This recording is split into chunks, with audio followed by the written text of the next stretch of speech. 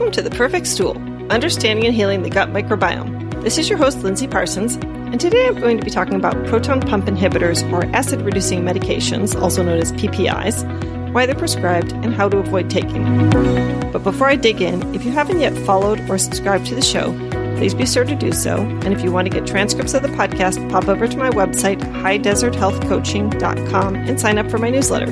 You'll also get my free e-booklet called Finding Your Root Cause Through Stool and Organic Acids Testing when you sign up. And if you haven't yet done my quiz on which stool test would help you get to your root cause, you can find a link in the show notes and take that. Now on to the show. So you may have heard the term PPI being thrown around. It stands for proton pump inhibitor, which is one of the most commonly prescribed and taken medications in the U.S., primarily for acid reflux or GERD, G-E-R-D, that is, gastroesophageal reflux disease, with 15 million Americans a year using them. Some examples of PPIs are Nexium, Protonix, Acifex, Omeprazole, Prilosec, and Prevacid. And they've been available over the counter in the U.S. since the early 2000s. And as a result, many people think they're safe and a viable long-term solution for acid reflux, despite having a strong warning on the package to not use them for more than 2 weeks straight.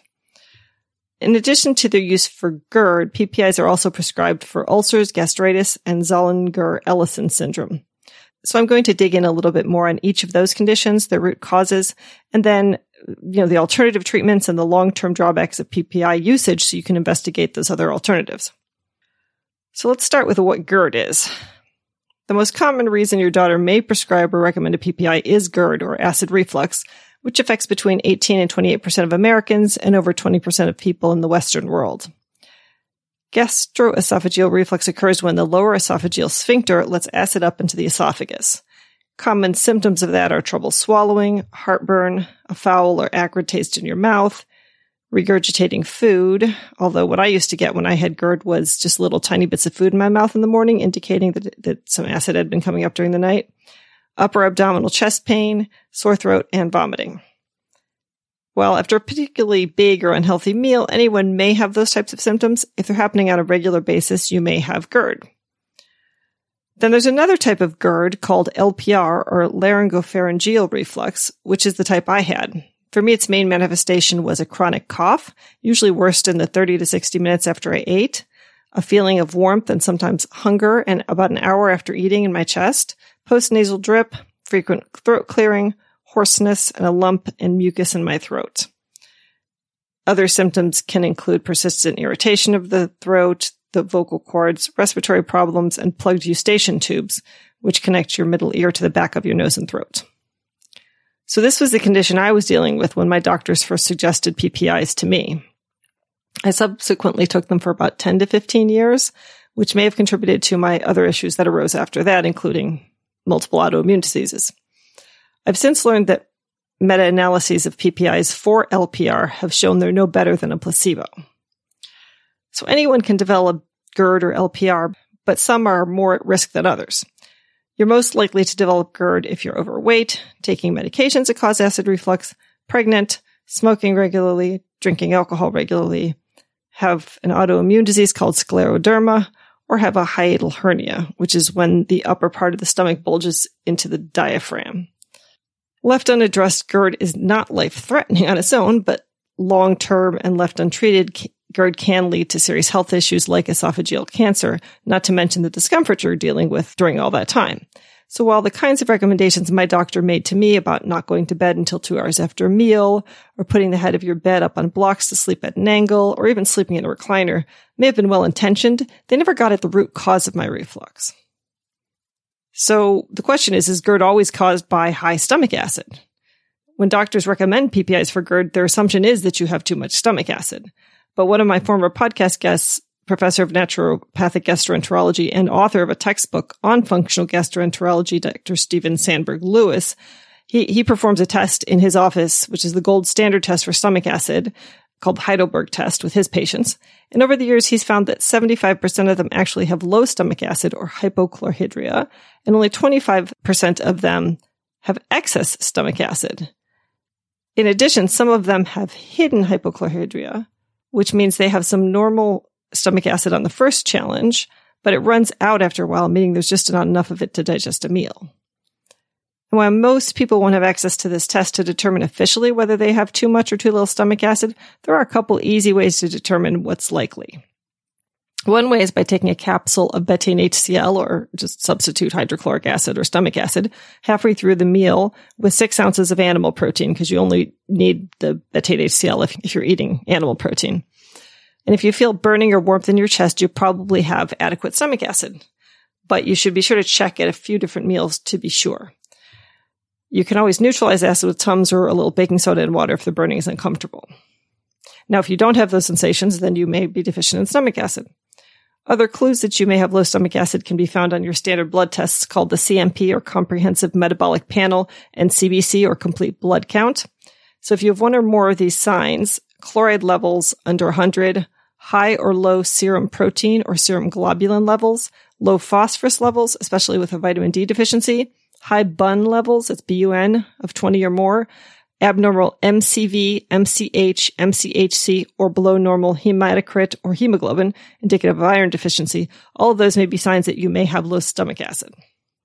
And then there are several common reasons you may be low on stomach acid that you may already know about, including having had gastric surgery, having stomach cancer, or having autoimmune gastritis, which is an autoimmune attack on the parietal cells in your stomach that produce acid and intrinsic factor, which help us absorb vitamin B12, which causes pernicious anemia, which is a deficiency of B12. So if you've been diagnosed with a B12 deficiency, that's a good sign already that you might be deficient. I was diagnosed with that issue early on in my gut health journey, but no one suggested at that point that I may need to support my stomach acid production. Since autoimmune diseases tend to occur in groups, if you have another autoimmune disease, it's also possible you have autoimmune gastritis as well, and you can ask to have your parietal cell and intrinsic factor antibodies tested to check for it. Finally, if you have H. pylori or Helicobacter pylori, which is a bacteria, you may have low stomach acid. I'll dig into that a little bit more in a bit. Another sign for me is when my clients tell me that when they eat meat, it just feels like it sits in their stomach. And also sulfur-smelling gas is also a possible sign of undigested protein and low stomach acid. And of course, GERD isn't always related to stomach acid, but can be the result of upward pressure from gases from an excess of bacteria in your small intestine, or small intestine bacterial overgrowth, or SIBO, and undigested or malabsorbed carbohydrates. In my case, the carbohydrates that weren't being absorbed were from dairy. I realized I had an intolerance to dairy, in particular casein in dairy, which seemed to be at the root of my acid reflux, as it disappeared almost completely after I eliminated dairy from my diet. I already knew I was lactose intolerant, and I was taking the lactase enzymes when eating dairy, and I'd already removed gluten from my diet, but the complete removal of dairy was key for me personally in getting rid of acid reflux. For those people who do actually have excess stomach acid, one reason is a condition called Zollinger-Ellison syndrome, which is a rare digestive disorder that causes tumors called gastronomas in the intestine, pancreas, or both. And those gastronomas release the hormone gastrin, which prompts the stomach to produce too much acid. That's one of the reasons why it's best to start to try to address these types of issues with a gastroenterologist to make sure it's not something serious. And if you get nowhere with that approach, or you get a clean bill of health, then a functional medicine or naturopathic expert on gut issues may be in order. Another common cause of excess stomach acid is an H. pylori infection, and usually with a new infection, stomach acid increases, but then after the infection continues and expands, the damage to the stomach cells can lead to low stomach acid. This is caused by the release of an enzyme from H. pylori called urease, which breaks down in the stomach into carbon dioxide and ammonia, causing burping and bad breath that are commonly associated with H. pylori, and neutralizes stomach acid. You can also end up with excess stomach acid after going off a PPI or H2 blocker. Common H2 blockers are famotidine, like Pepcid AC, Pepcid Orals, Anti-360, cimetidine, which includes Tagamet and Tagamet HB, and nizatidine capsules like Axid AR and Axid capsules. And then a couple other less common reasons for high stomach acid include gastric outlet obstruction and chronic kidney failure. So in addition to their use in GERD, PPIs are often also prescribed to both prevent and treat ulcers, which are open sores on the inside of your stomach, also known as a gastric ulcer, or an open sore on the inside of the upper portion of your small intestine or your duodenum, aka a duodenal ulcer. Together, both are referred to as peptic ulcers. And symptoms of ulcers include burning stomach pain, a feeling of fullness, bloating, or belching, intolerance to fatty foods, heartburn, and nausea. And some more severe but less common symptoms are vomiting or vomiting blood, which may appear red or black, dark blood in stools or stools that are black and tarry, trouble breathing, feeling faint, unexplained weight loss, and appetite changes. Because the main causes of ulcers are H. pylori and long-term use of NSAIDs or nonsteroidal anti-inflammatory drugs, and or taking other medications along with NSAIDs, such as steroids, anticoagulants, or SSRIs, which are selective serotonin reuptake inhibitors, which are prescribed for anxiety or depression, or the drugs Fosamax or Actonel. Getting off of those medications through functional medicine approaches to the issues necessitating them is a necessary first step. And then for H. pylori, getting diagnosed and treating it. However, in the meantime, if you do have an active ulcer, taking a PPI is recommended and can prevent further damage and serious complications while it's healing and you're removing the root cause. So what is H. pylori in more detail, and how do you know if you have it? So you may not be old enough to remember this, but I do. So they used to believe that spicy foods and stress caused ulcers, which we've since learned isn't exactly true. Doctors Barry J. Marshall and J. Robin Warren, Australian researchers, discovered in 1982 that H. pylori was in fact the root cause of more than 90% of duodenal ulcers and up to 80% of gastric ulcers, for which they were awarded a Nobel Prize for Physiology or Medicine in 2005 after being ridiculed and ignored by the mainstream medical establishment. The dilemma with H. pylori is that it doesn't always cause ulcers, and many people who are healthy have it in their systems with no problems. In fact, in developing countries, H. pylori is found in over 80% of people, and about 20 to 50% have it in developed countries, but only 10 to 15% of people who have H. pylori will develop peptic ulcers. The way that some strains of H. pylori cause peptic ulcers is by attaching themselves to the protective mucus coating of the stomach and duodenum and weakening it, allowing acid to reach the sensitive lining beneath it, causing an ulcer to form. Left untreated, ulcers can lead to stomach perforation and bleeding, and in extreme and untreated cases, death. Now, you should understand that only some strains of H. pylori cause ulcers or gastric cancer, but not all. So if you have it, it's important to find out whether your strain of H. pylori has virulence factors that can cause these complications. To find out, you can take the GI map test, which currently costs $399 and is one of my favorite functional medicine stool tests, or an H. pylori profile, which is the H. pylori test with virulence factors from the GI map, which is just $139. You can also diagnose H. pylori, but not the strain specifically and the virulence factors, through a stool antigen test, which most doctors will order if you request it, although, again, you often get false negatives. A urea breath test, also, again, many false negatives, or a biopsy done with an endoscopy. However, in my experience, those biopsies always come up negative for my clients who then test positive using the GI maps, PCR, or DNA-based test for H. pylori. And I like the GI map because while it's not usually covered by insurance, the information you get on it is worth its weight in gold. You can order it yourself online too, and I usually recommend it for my clients with any chronic GI issues because it will tell you not only if you have H. pylori and whether your amount of H. pylori is abnormal and if you have virulence factors, but it will also test for all other known gut pathogens, parasites, etc., as well as signs of gut dysfunction originating in your digestive organs. Once you diagnose H. pylori, you can treat it either with the recommended regime of 2 antibiotics for a week plus a proton pump inhibitor, one of the rare uses for which I think a PPI is justified, or a course of herbal antimicrobials targeting H. pylori specifically if you want to go with a functional medicine as opposed to a conventional medicine approach. There's also a new probiotic that helps treat H. pylori called PyloGuard, which you can find in my full script dispensary. Another common reason for being prescribed a PPI is gastritis, which is inflammation, erosion, or irritation of the lining of the stomach.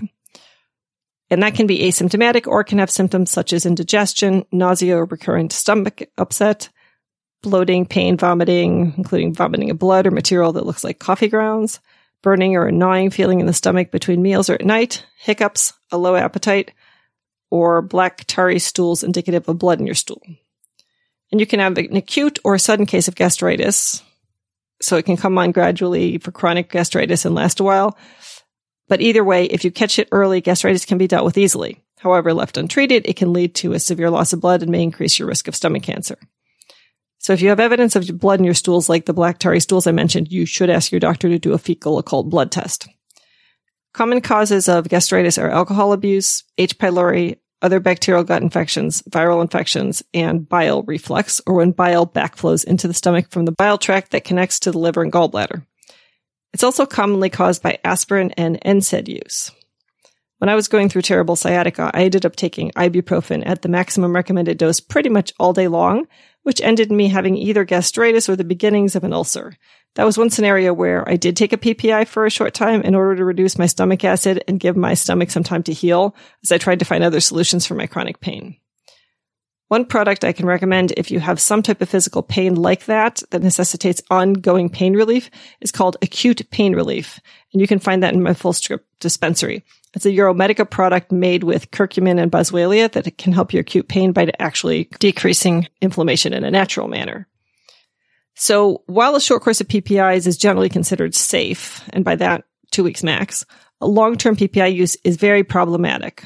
Because PPIs reduce your stomach acid by up to 99%, the result of that can be the development of even worse gut bugs like C. difficile, maldigestion of protein, B12 anemia, which I had, and other vitamin and mineral deficiencies, increased risk of fractures and osteoporosis, and pneumonia.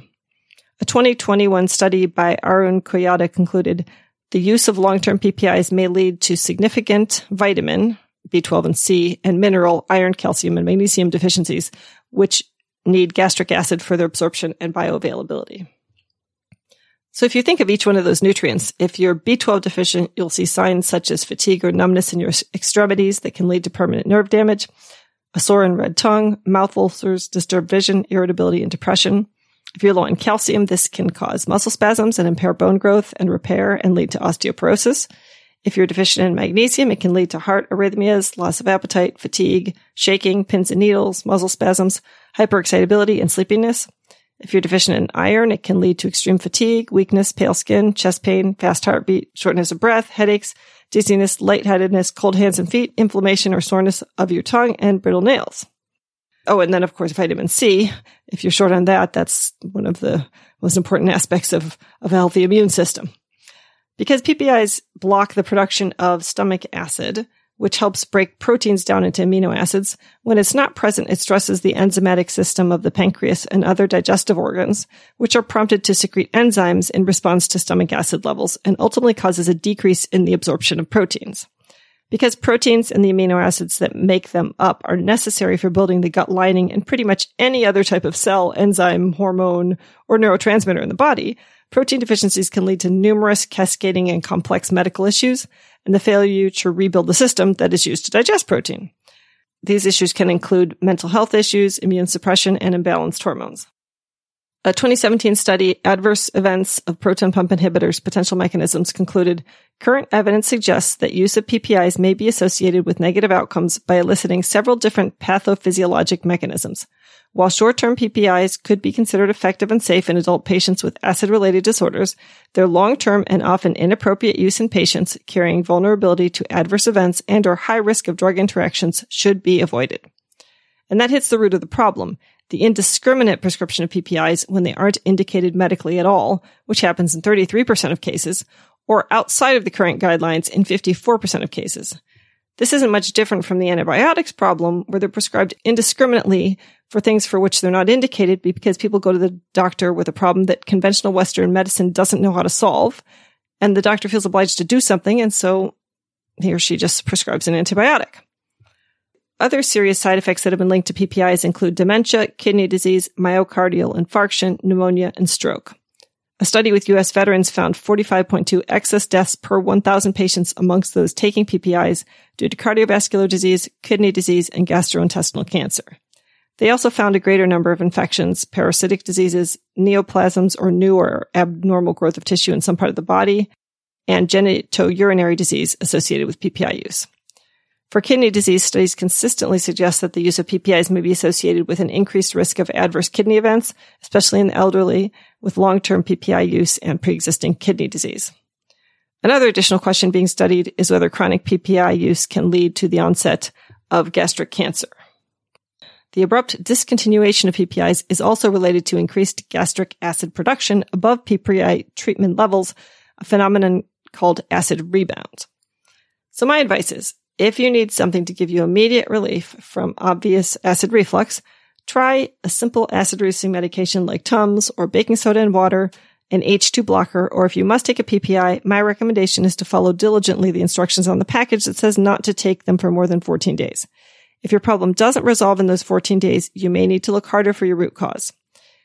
If you have follow-up questions, a great place to ask them is in my Facebook group called Gut Healing.